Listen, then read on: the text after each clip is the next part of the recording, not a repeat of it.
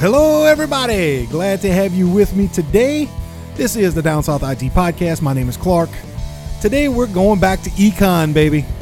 So we're going back to Econ 101. We're going to look at supply chain. We're going to look at what are some of the breakdowns of why can't we get some of the things here that we need to get, and some of the different breakdowns along the way. And we're just going to kind of go through it start to finish, from manufacturer all the way to delivery to your house. And we'll kind of just talk about what's going on, what happens, where the breakdowns are, and possibly maybe even some fixes that nobody in their right mind would listen to a crazy ass white boy like me talk about. But I digress. If you haven't done it by now, head up to the website, downsouthitpodcast.com. You can look at the show prep for this episode, and it'll give you I got a really good show prep on this one, actually, with a lot of diagrams and some flow charts and stuff like that to kind of just show you exactly which parts of what we're going through. And, you know, that way you can kind of follow along if you really want to. Plus some articles talking about some of the issues that they've been having and such. So you can follow along there, downsouthitpodcast.com. The show prep is right underneath the embedded player. Just look for the little link button and you can find it right there. Episode 706. And while you're on the website, you can check out all kinds of stuff, build guides, the Defender newsletter, whole bunch of stuff on there that you can peruse at your leisure if you really want to. All my YouTube videos are up there. All the build guides are up there. All my bunch of other stuff is on there. Pretty much everything that you can think of about the podcast is going to be there, including links to where you can find it on SoundCloud, Apple Podcast, Google Podcast, Stitcher, Podbean, iHeartRadio, you name it, I have it on there. So please, whatever subscription service you use, whether you pay for it or not, please look me up on there and give me a subscribe and a follow, and I would be much appreciated for that. Thank you very much. And while you're hitting the links at the top of the page, don't forget there's the shop right there, the merch store. You can check that out too. Pick you up a t-shirt or a hat or leggings or a water bottle or some other really cool stuff with whatever Down South IT logo you like. There's several to choose from, including the new red blaster logo that I have for this season. And you can pick up a regular t-shirt, the plain classic tees. Those are going to be $17.99 a piece. Everything goes to help the podcast and helps me do some build guides and stuff like that. So if you really want to help pick up a t-shirt, do some free advertising for me and help me out, help the channel out, I'd very much appreciate that as well. So like I said, time to go back to class. School is in session. It is now Econ 101 or 10100, whatever you took, either in high school or college. It really doesn't matter, because this is just going to be basics anyway. And what we're going to run through today is more the tech side of things, of what happens when they do manufacturing and how it gets here and how you can get your hands on that bright, shiny new graphics card or CPU, or hell, at this point, even an automobile, because, you know, there's a chip shortage out there. So kind of everything's going to kind of run in parallel with a lot of that.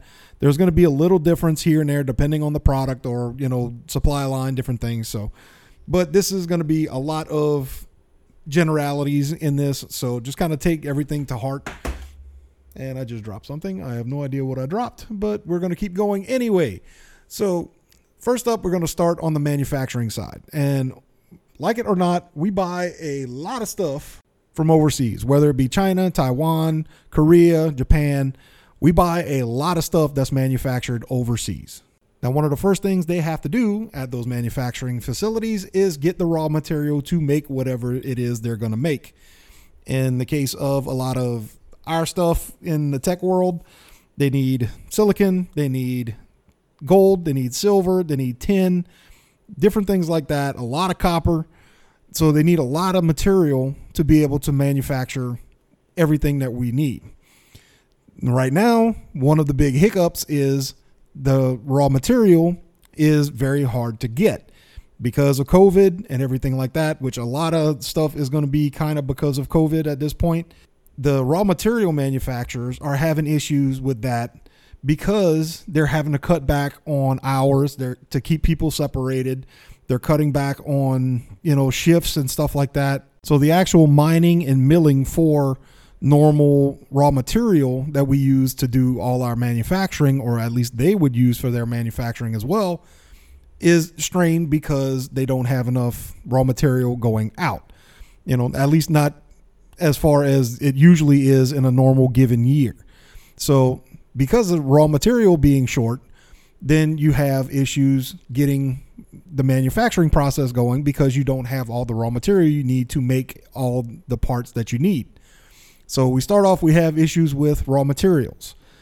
Going into the manufacturing side, if you do have all your materials, then in China, at least right now, they're having a whole lot of economic problems. It's getting pretty funky over there, to be honest. A lot of their investment firms that they had, their biggest one, which would be like equivalent to our Bear Stearns a few years back, is kind of on the verge of collapsing at this point. So there's a lot of flux, should I say, in the Chinese economic system right now. So on top of all the normal COVID precautions and restrictions that most countries have, China's actually having a much higher restriction than a lot of other countries. So in addition to your normal workplace kind of slowdowns because of COVID, the supply chain issues with raw materials coming into their manufacturing facilities to try to equal out things because of some of the economic stuff going on, they're doing rolling blackouts in different areas. So they're having factories that'll be down because they don't have the electricity to turn the machines on. So they're having issues on that side on top of everything else. So let's just say, for the sake of argument at this point, that they're able to make something completely from start to finish. They got all the raw materials, everything works. They got electricity, all the machines are working, that kind of thing. So from there, you go into a QC process, so quality control. You pack it and then you store it.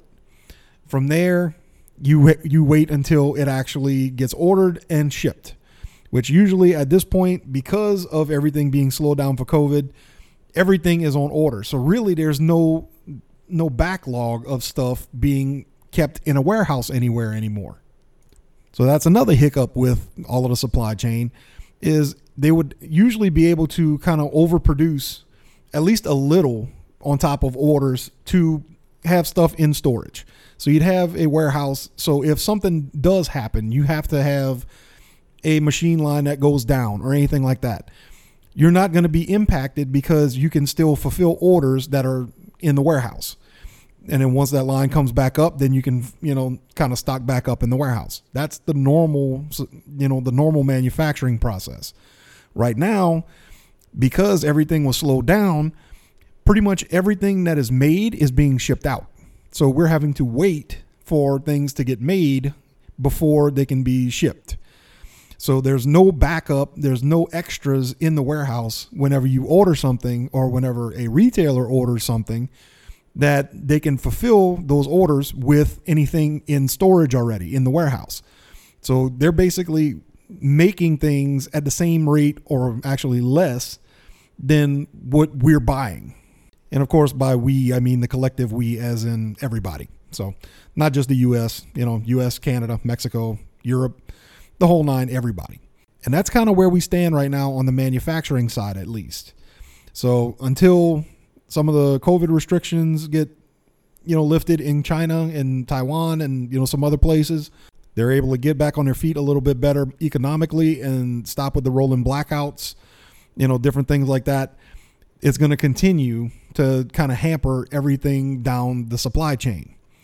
So moving from manufacturing, whenever you go into actual transportation, again, if you're following on the show prep, this would be the second flow chart down as you go. It starts with booking or ordering. So they have to have an order to be able to fulfill it. Once you get that, you collect the cargo to go overseas. So once everything is made and manufactured, then it is trucked to a facility to be able to send it overseas, at least in our case. Now you could do this either by plane or by boat. The biggest issue right now is more by boat. And of course, when I mean boat, I mean ship, as in very humongous, large ship that will hold probably 8 to 10,000 of those big giant Seacan cargo containers. I know you've seen them on the news and stuff like that. Those are roughly 50 foot long by 10 foot high by probably 10 foot wide, something like that. They're about the same size as an 18-wheeler tractor trailer. So imagine a boat that can carry 8,000 of those. That's how, these are massive, massive ships. And again, because of COVID protocols and different things on the other side, they're having issues getting those loaded. And once they get loaded, then they're coming overseas, and that usually takes a week or two, of coming across the Pacific. So that's a that's a pretty good journey, to be honest. But once they're here, then normally they come into port and they're unloaded as fast as they can, which normally, if you got to do that many containers, it'll take a week to do one ship. Now, one of the big problems that we have on our side is that once the ships do dock and start unloading, they're running out of space to put all of those cargo containers because they don't have enough trucks and truck drivers to actually move those cans out into the U.S. So we're having issues with drivers, with trucks, stuff like that coming from those big ports to be able to transport all those goods across the country. Now, there's some of these big ships can only be unloaded at the Port of Los Angeles, which is the biggest port in the U.S. They have the biggest cranes, the stuff to be able to unload these massive, massive ships. So that's the only place that they can actually dock and be unloaded. Some of the smaller ones, they can be redirected to other ports like Long Beach or, up and down the West Coast, or even, come across the other side and do in Florida and South Carolina. There's a couple, New York, different places. But for the most part, the biggest ships have to be unloaded there because that's the only place that can fit them. Now, again, not only is it truck drivers and trucks that they're having issues with, but it's also some of the COVID protocols out in California. They're a lot more restrictive than some other places in the country. So again, you're having issues with that to try to abide by those COVID protocols that are disrupting stuff and shipping on this side to be able to unload all of those boats. Now, there's normally 2 to 3 boats waiting outside in open water to come into the port, at least in Los Angeles and Long Beach. Right now, there's over 100. So there's a huge backlog in just ships that are offshore that need to be unloaded. Most of these ships most of the time, if there's only 2 or 3 ships there, they're there for maybe a day or two before they can get into port and start being unloaded. Right now, it's 2 to 3 weeks before they can get in for some reason. I'm still not sure the reason. There's conflicting reports on a lot of what's going on over there. So I'm not 100% sure, so I don't want to give you bad information. So I'm not going to say exactly why because I really don't know. So I'm going to leave it at that and just say, okay, well, they taking a long time to get them. But even when they are unloaded, again, you're still missing trucks and drivers and stuff like that to move that product back into the U.S. Now, some of the workarounds that they've been kicking around and trying, at least right now, I know some of the big manufacturers and some of the big retailers around in the U.S., Walmart, Amazon, Lowe's, Home Depot, I think Target and a few other ones, they're actually hiring their own charter boats, the smaller boats that can carry just their product so they can be unloaded at a smaller port where there's not as much congestion and they can get all offloaded faster. So that's one thing that they're trying to do. And as far as I know, most of them are having a decent bit of success with it. So we're still having that backup in that, in the Port of Los Angeles right now. And I know that they have said that they're going to start with 24/7 unloading, which they were doing before, as far as I was understanding. But, they're pushing FedEx and UPS to unload faster and more product and stuff as they go. I don't know how much exactly that's going to help us very much, to be honest. But, I mean, it's something. So at least they're trying something. I'll give them the benefit of the doubt for that. But as far as a long-term solution to that, that is definitely not a long-term solution. That is a very short-term solution for something along that line. There's got to be some major systemic change going forward to be able to actually handle that problem and clear that backlog and get everything, working like it should be. And now we'll move on to chart number 3. And this is basically kind of the consumer side of it, the side that we see. And what it is basically you make an order from a retailer, be it Walmart, Amazon, what have you. You make that order. They go out and get that cargo that they have in the warehouse, get it ready to ship, and send it to a carrier. Those carriers are going to be your DHL, your UPS, FedEx, Amazon delivery, whatever carrier they happen to use. There are some freight ones too that you get, to the house. Not many, because it's not often you get something that big that requires an actual freight drop. But, that's basically what you're doing. And then once the carrier gets it, they get it ready to go. They load it on a truck and they transport it from the warehouse where they picked it up to their warehouse. And then it goes through their system until it's delivered to you. Now, really and truly, we don't have a whole lot of things going wrong with this section of the supply chain, because once we get the product and once you have the stuff in the system, then you can actually deliver it. And getting those deliveries is not the issue that we're having. It's the problem of getting it here and off the boats. So, this third section of the supply chain is kind of the part that's really not broken at the moment. And there are some things that, if we start losing delivery drivers because of COVID protocols or different things like that, then things can break down in this area as well. But for the most part right now, everything seems to be okay, at least for the moment. So, for this part, we're actually doing pretty good. But as I'm sure you've noticed, there's a lot of empty gaps on the shelves at grocery stores and at other stores. And again, that comes with mostly things that are a little bit further up the supply chain than what the retailers can control. They can put the orders in, but if they're not being made, if the items they're doing are not being made, or they're not being delivered or being able to be unloaded, then, everything else breaks down and there's a gap on the shelf. So it is a living, breathing, amorphous thing, this supply chain, quote unquote, that everybody talks about. But it is one of the things that I think was very important to kind of run through, because it's going to affect everybody, whether it's going to be shortages in grocery stores or, stuff on the shelves for Christmas or anything along that line. It's going to affect everybody. And it's something that we need to take seriously, and they need to try to get it right the first time. That's not something that you can say, okay, we're going to try this and see if it works.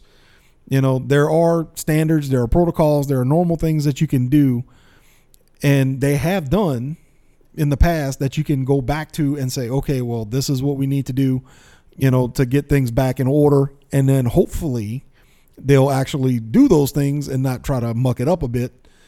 But for some reason, a lot of times people think that they're smarter than the average bear.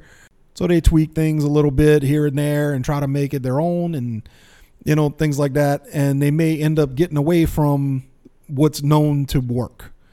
Now, granted, I do that, but hey, I run a podcast. I can do that. It's not a big deal. I don't run a multi-million-dollar company. If I did, I'd be a lot more conservative than what I am now with my decisions. I can promise you. Now, one thing I would love to be able to tell you is that this is going to be solved in the next few weeks. That would be awesome. I would love it. I would take great pride in saying that, okay, we know when all of this is going to come to a halt and everything will start filling back up on shelves and blah, blah, blah, blah. Unfortunately, I can't do that because my Magic 8 Ball is broken. And even if it was working, Magic 8 Balls are crap and they don't work anyway. So this may be something that's with us for a little while. Like I'm talking, it might go into 2024, 2025. This may be a couple of year thing until everything, it slows down and kind of equals out. So we may be in this for the long haul here. So I'm not telling you to panic buy. That's not healthy for anybody at all. We saw that with the toilet paper thing at the beginning of COVID. Don't do that. That's not a good idea at all. So what I can tell you is be particular with your purchases, whether it be tech items, whether it be groceries, whether it be anything. Right now is not the time to panic buy and, waste everything. Right now is the time to be very deliberate in what you buy. Buy only what you need for right now, maybe stuff to have just in case something happens, but don't overdo it. Just kind of be very particular, very, very deliberate and methodical with your purchases. So if there is something that you want, say you need a new iPhone, if you really need one and yours is broken, that's fine. Those are fairly common right now. Maybe instead of getting the latest and greatest, right now, the iPhone 13, instead of getting that, maybe look toward the iPhone 12. You save a few bucks, plus you get a new phone. Stuff like that is going to end up helping in the long run. We go get through it. It just might take a little bit longer than normal. I really wish I had better news on that, but unfortunately, it is what it is at this point. The only thing we can really do is, be very deliberate in what we do and try not to exacerbate the situation any more than it needs to be. And that class is where we're in things today. I did well. Not too bad. An entire Econ 101 course in 20 minutes. I'll take it. And just like I like to end every podcast, a paraphrase from Albert Hubbard, technology can replace the work of many people, but it can never replace the work of one extraordinary person. So go out and be extraordinary today. Thank you all for listening. I love you. Don't forget, check out the website, Down South IT Podcast, for the show prep. That way you can follow along. I'll see you right back here on the next Down South IT Podcast. Class dismissed.